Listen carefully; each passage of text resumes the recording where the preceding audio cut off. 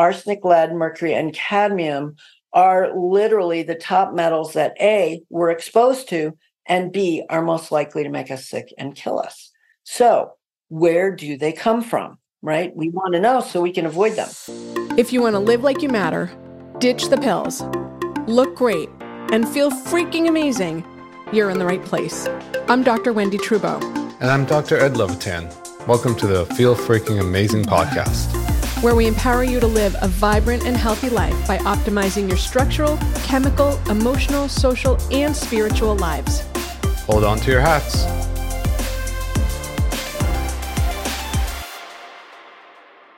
Hello and welcome back to the 5 Journeys Feel Freaking Amazing podcast. Ed can't be here today.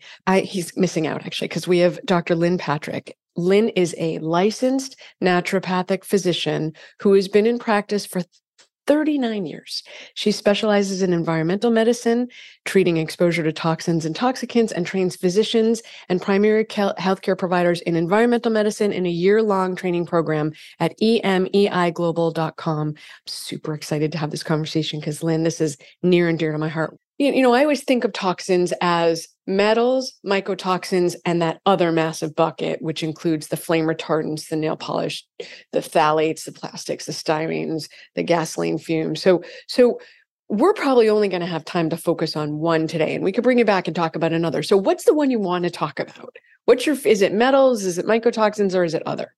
Oh, this is so, my specialty area is in metals. So that's the one that I can talk most easily about. But I do not in any way, shape, or form want to minimize the rest of the bucket because that bucket is really important. And the problem with that bucket is that we are today exposed to a myriad of toxicants that are endocrine disruptors and carcinogens and immunotoxicants, especially pesticides, as well as the rest of the things like some of the acrylics that are in nail polish, et cetera, et cetera. That's by 1,000 cuts, Lynn. That's what I call it. It is crucial, though. I just want to say it's crucial for everyone to really reevaluate your personal care products and the cleaning products that you use in your home and to really come to whomever talk with yourself about how just something as simple as vacuuming with a HEPA filter in your vacuum, as well as wet mopping and wet dusting, can significantly impact the daily exposure that you get to chemicals that are carcinogens and endocrine disruptors. Well, I want to pop on that. Because I was horrified when I read. There was a study in 1989 from Massachusetts, go Boston, that found that 1 in every 6 deaths was actually due to air or water quality. Now, this is in 1989, okay? So it's only gotten worse since there. So even filter your water and your air to the best of your budget is going to take you some. Right. I think, and we're at that point. I've been heavily involved in what happened in East Palestine. And now I'm equally horrified by what happened on the island of Maui. And I think we're at that point now. Dr. Kranian always used to say, it's no longer voluntary to have air filtration in your home. And I was like, oh, come on, Walter. We've got mercury, we've got lead, we've got all these other things that we have to worry about. And he would just look at me with his beautiful, compassionate smile and say, I've read the literature on this. I feel confident on this. And I now, having educated myself in the last 25 years, feel the same way, that we all have to have some form of air filtration, and water filtration is absolutely critical. So be that as it may, those two now necessary inputs into our lives. Yes, let's talk about metals. Okay, so we'll set that to the side. So tell me, what are the most harmful heavy metal toxicants? Like what should people, because there's a whole list of them. You test and you get 12, 13. Well, I'll tell you what the government says. No, I don't want to know what the government says. I want to know what Lynn says. Oh, no. This is the one thing I actually agree with the government about. Yeah, I know the EPA there's regulatory capture there. I know that all too well. But there's another agency that is a sub-agency of the Center for Disease Control, and they're called the Agency for Toxic Substances and Disease Registry, the ATSDR. You probably never heard of them, but they actually do the research, the actual research that is the foundation upon which the EPA creates regulation. So they know everything, and they have monographs for over 200 toxicants. Each monograph is over 300 pages long. So that's what, when we train our doctors, that's the information that we rely upon to really understand toxicants. So what they have created is called the priority list of toxicants. And this is literally a list from 1 to 200. I don't have it up on my desktop, or I'd show it to you, but I know it by heart. Of the chemicals that you, speaking to the consumers of healthcare out there and the doctors, you are most likely to be made sick by and to be killed by. Okay, now how do they know that? Well, they actually have done the research, and they have identified which toxicants you're most likely to be exposed to. And that's based on something called the Superfund research, which Superfund sites, everybody pretty much knows what they are, right? So Superfund sites, as well as the actual rating of the toxicity of the toxicant. So we actually have a big mathematical algorithmic formula by which we decide how toxic toxicants are. So guess what's the first three are? Lead. Arsenic is number one. Let's go by the numbers. Arsenic is number one. Mercury and lead are number two and number three. Cadmium is number 7. So those 4 metals, arsenic, lead, mercury, and cadmium, are literally the top metals that A, we're exposed to, and B, are most likely to make us sick and kill us. So where do they come from, right? We want to know so we can avoid them. Lead comes from a myriad of places. Some of the sickest people that I have ever treated were made sick by lead because they were taking herbal medicines that were manufactured outside of the United States, either in Southeast Asia. Not to name names or anything, but. Yeah, Ayurvedic medicine. So Ayurvedic medicines, Ayurveda or Ayurvedic medicine is a particular practice of medicine from Southeast Asia, India in particular, that utilizes botanical medicines, but also purposefully sometimes adds metals to those medicines. Why purposeful? Like, what do you get out of it?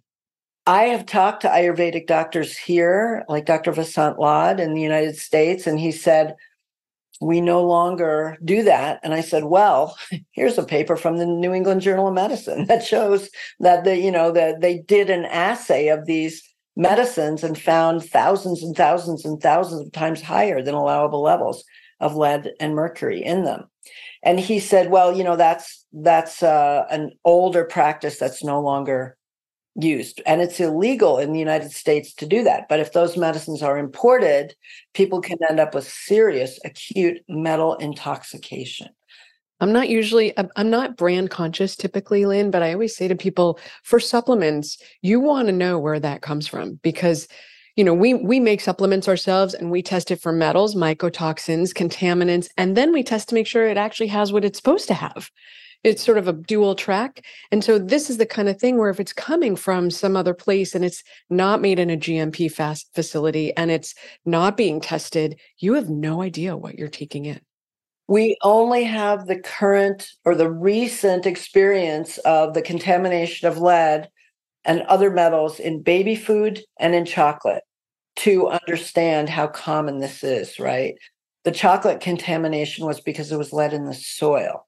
The cadmium came from the fertilizer used in the soil, which came from mine tailings, which is where the cadmium came from. So, we know that this is all too common. And I'm working on a current article looking at lead in spices and herbs, which is also a common contaminant. And I'm sad to say this, but especially in turmeric, as well as some other botanicals, right? What about the live root? Do you find it in the root itself? Is it being absorbed from the soil? It is absorbed from the soil, yeah. Now, I have to say, because I'm a geek and I look at this stuff, The turmeric that we get here in the States is mostly grown in Hawaii. And in Hawaii, they do not have the same problem that they have in India, in Bangladesh, in Southeast Asia, where a lot of the turmeric that gets into the marketplace as a processed powder comes from. So even though Hawaii's got its own problems, right, with the volcanic emissions, the VOG,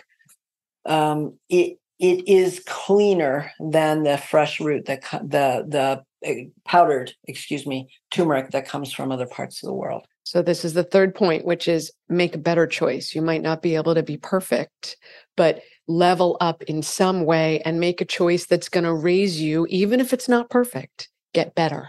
Right. Don't focus on how you're failing, focus on where you can improve. So the other place that lead comes from, since we're talking about lead, is that, and this is another story, right? Got to tell the stories because that's how we implant the stuff in our brain and go, oh, right, that's where I heard about that. So I had a patient who was worked in the penal system. She worked in the prison system. So she had access to all kinds of interesting connections. And she was sick with multiple issues. She was hypertensive. She had autoimmune disease. She had autonomic nervous system problems, like we think about mold exposure, as well as with chronic fatigue exposure. She was a sick puppy. Right. And we tested her and she had extremely high levels of lead in her urine and in her blood. And what we surmised from that is that she was exposed to lead because we tested her bones and we found out her bones were okay. She wasn't leaching that lead from her bones. She didn't have osteoporosis, but she was exposed to lead currently. So we explained that to her.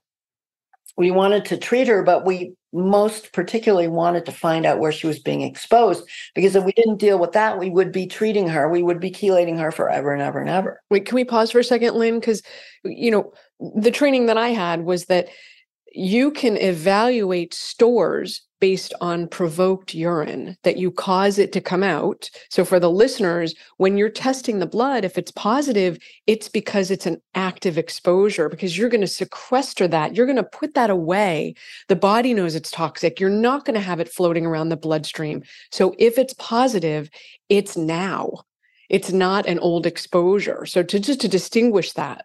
Right. The one exception to that is if you have active osteoporosis, or you have active breakdown of your bone, which sometimes women will after being treated for breast cancer with cisplatin, or any cancer for cisplatin that cisplatin is used for, is that can be a source of lead. Your own body can be a source of lead in your blood. So, but in this particular woman, we figured that out. So she went to town. I mean, she tested everything. And guess where she found the lead? She had some beautiful imported ceramic dishware from Portugal, I believe. She had got at American Home Furnishings. She had an industrial hygienist. I said she had a lot of connections. She had a connection to a really good industrial hygienist who tested this plate for lead. It had about 1,000 times over the allowable level for lead. Now, there are ongoing 2 class action suits right now with both Pottery Barn and American Home Furnishings. I think actually, I take that back. They've been settled by now. Due to lead poisoning from that imported, it is legal to use lead as part of the glazing of this imported ceramic pottery. So that's the reason I bring this up, is because it is honestly a more common source of exposure than you would think, right? What do you think of the 3M testing strips for lead? You think the ones you get at Home Depot or Lowe's? They come in a pack. I got them from my boyfriend who sends me everything. But yeah, what do you think of the trade name Lead Check? Do you know the trade name? Because I can't remember who makes Lead Check. But Lead Check is the ones that we suggest. They are sold in any, they're sold all over the place. Like an 8-pack of sticks, right? It's little sticks that you... They're more like strips. But yes, so these are strips. And the 3M product may be good as well. But the Consumer Product Safety Commission has checked them. And that's what the EPA actually recommends. And they are good. Now, they are specifically for dust. So you can't use them for toys. You can't use them for plates. You can't use them for Ayurvedic medicines, as far as I know, because they're specifically made to be able to identify and quantify the lead in dust. And that's what they're made for and used for, is if you have a home that was built before 1978, there's probably some lead paint at some point in one of the layers of that house. And speaking of exposure sources, the most common exposure in the adult population in United States of America is home renovation. The weekend warriors, right? You cut a hole in the wall and bam, you've just released lead. How would you know? Lynn, I have that patient. She showed up in my office and her lead level on Provoke testing was 95. I was like, girl, you're doing, first of all, do you live in an old house? She goes, yeah, I live in a Victorian. Okay. Did you do any home DIY projects? She goes, yeah, we stripped the paint off of blah, blah, blah. I'm like, okay, no more DIY projects for you, because her lead level has been consistently bumping every time she does a project. Yeah. Yep. And this was in her urine. Yeah, I provoked urine test. I would be very interested to know what her blood level is. I never even did it. I should do it. I'm going to say to her, every time you do a DIY project, go get your blood drawn and see if you have lead, because she doesn't have osteoporosis. So there is a certain percentage of blood lead that is from bone. There is a consistent turnover in a certain superficial layer of bone that does contain lead. So there's some, but not all, right? It's a smaller percentage. I think it's around, I can't remember. I don't carry all this stuff around in my head, but 25%, 30%, something like that. So that is another common source of lead. Because lead was used in gasoline and it's still used, and I have to say this, lead is still allowed to be used in gasoline for small aircraft and for certain boats. So for certain marine use, we still allow leaded gas. Now, we just had a case of a young girl who lived near a small craft airport. And the planes took off, went right over their house, came in, landing right over their house. The airport was small, so there was no legal need for mitigation. In large airports, they actually have to help mitigate the homes in a certain area of the airport, but this was a small craft airport. This kid had a blood lead level that was so high that she might as well have been living back in the 60s or the 70s in the summer, when we had thousands of kids who actually died of acute lead toxicity. This really, didn't make the news, but it was a phenomenon because of the lead that was in the atmosphere from leaded gasoline. So we've made great strides in taking it out of standard automobile gas, but we haven't finished yet because it's still in small aircraft fuel. I think it gets even more horrifying, Lynn, because think about it. When you're pregnant, you give 50% of your body stores to the baby. And then if you nurse, you give even more. Now, I'm a huge proponent of pregnancy and nursing.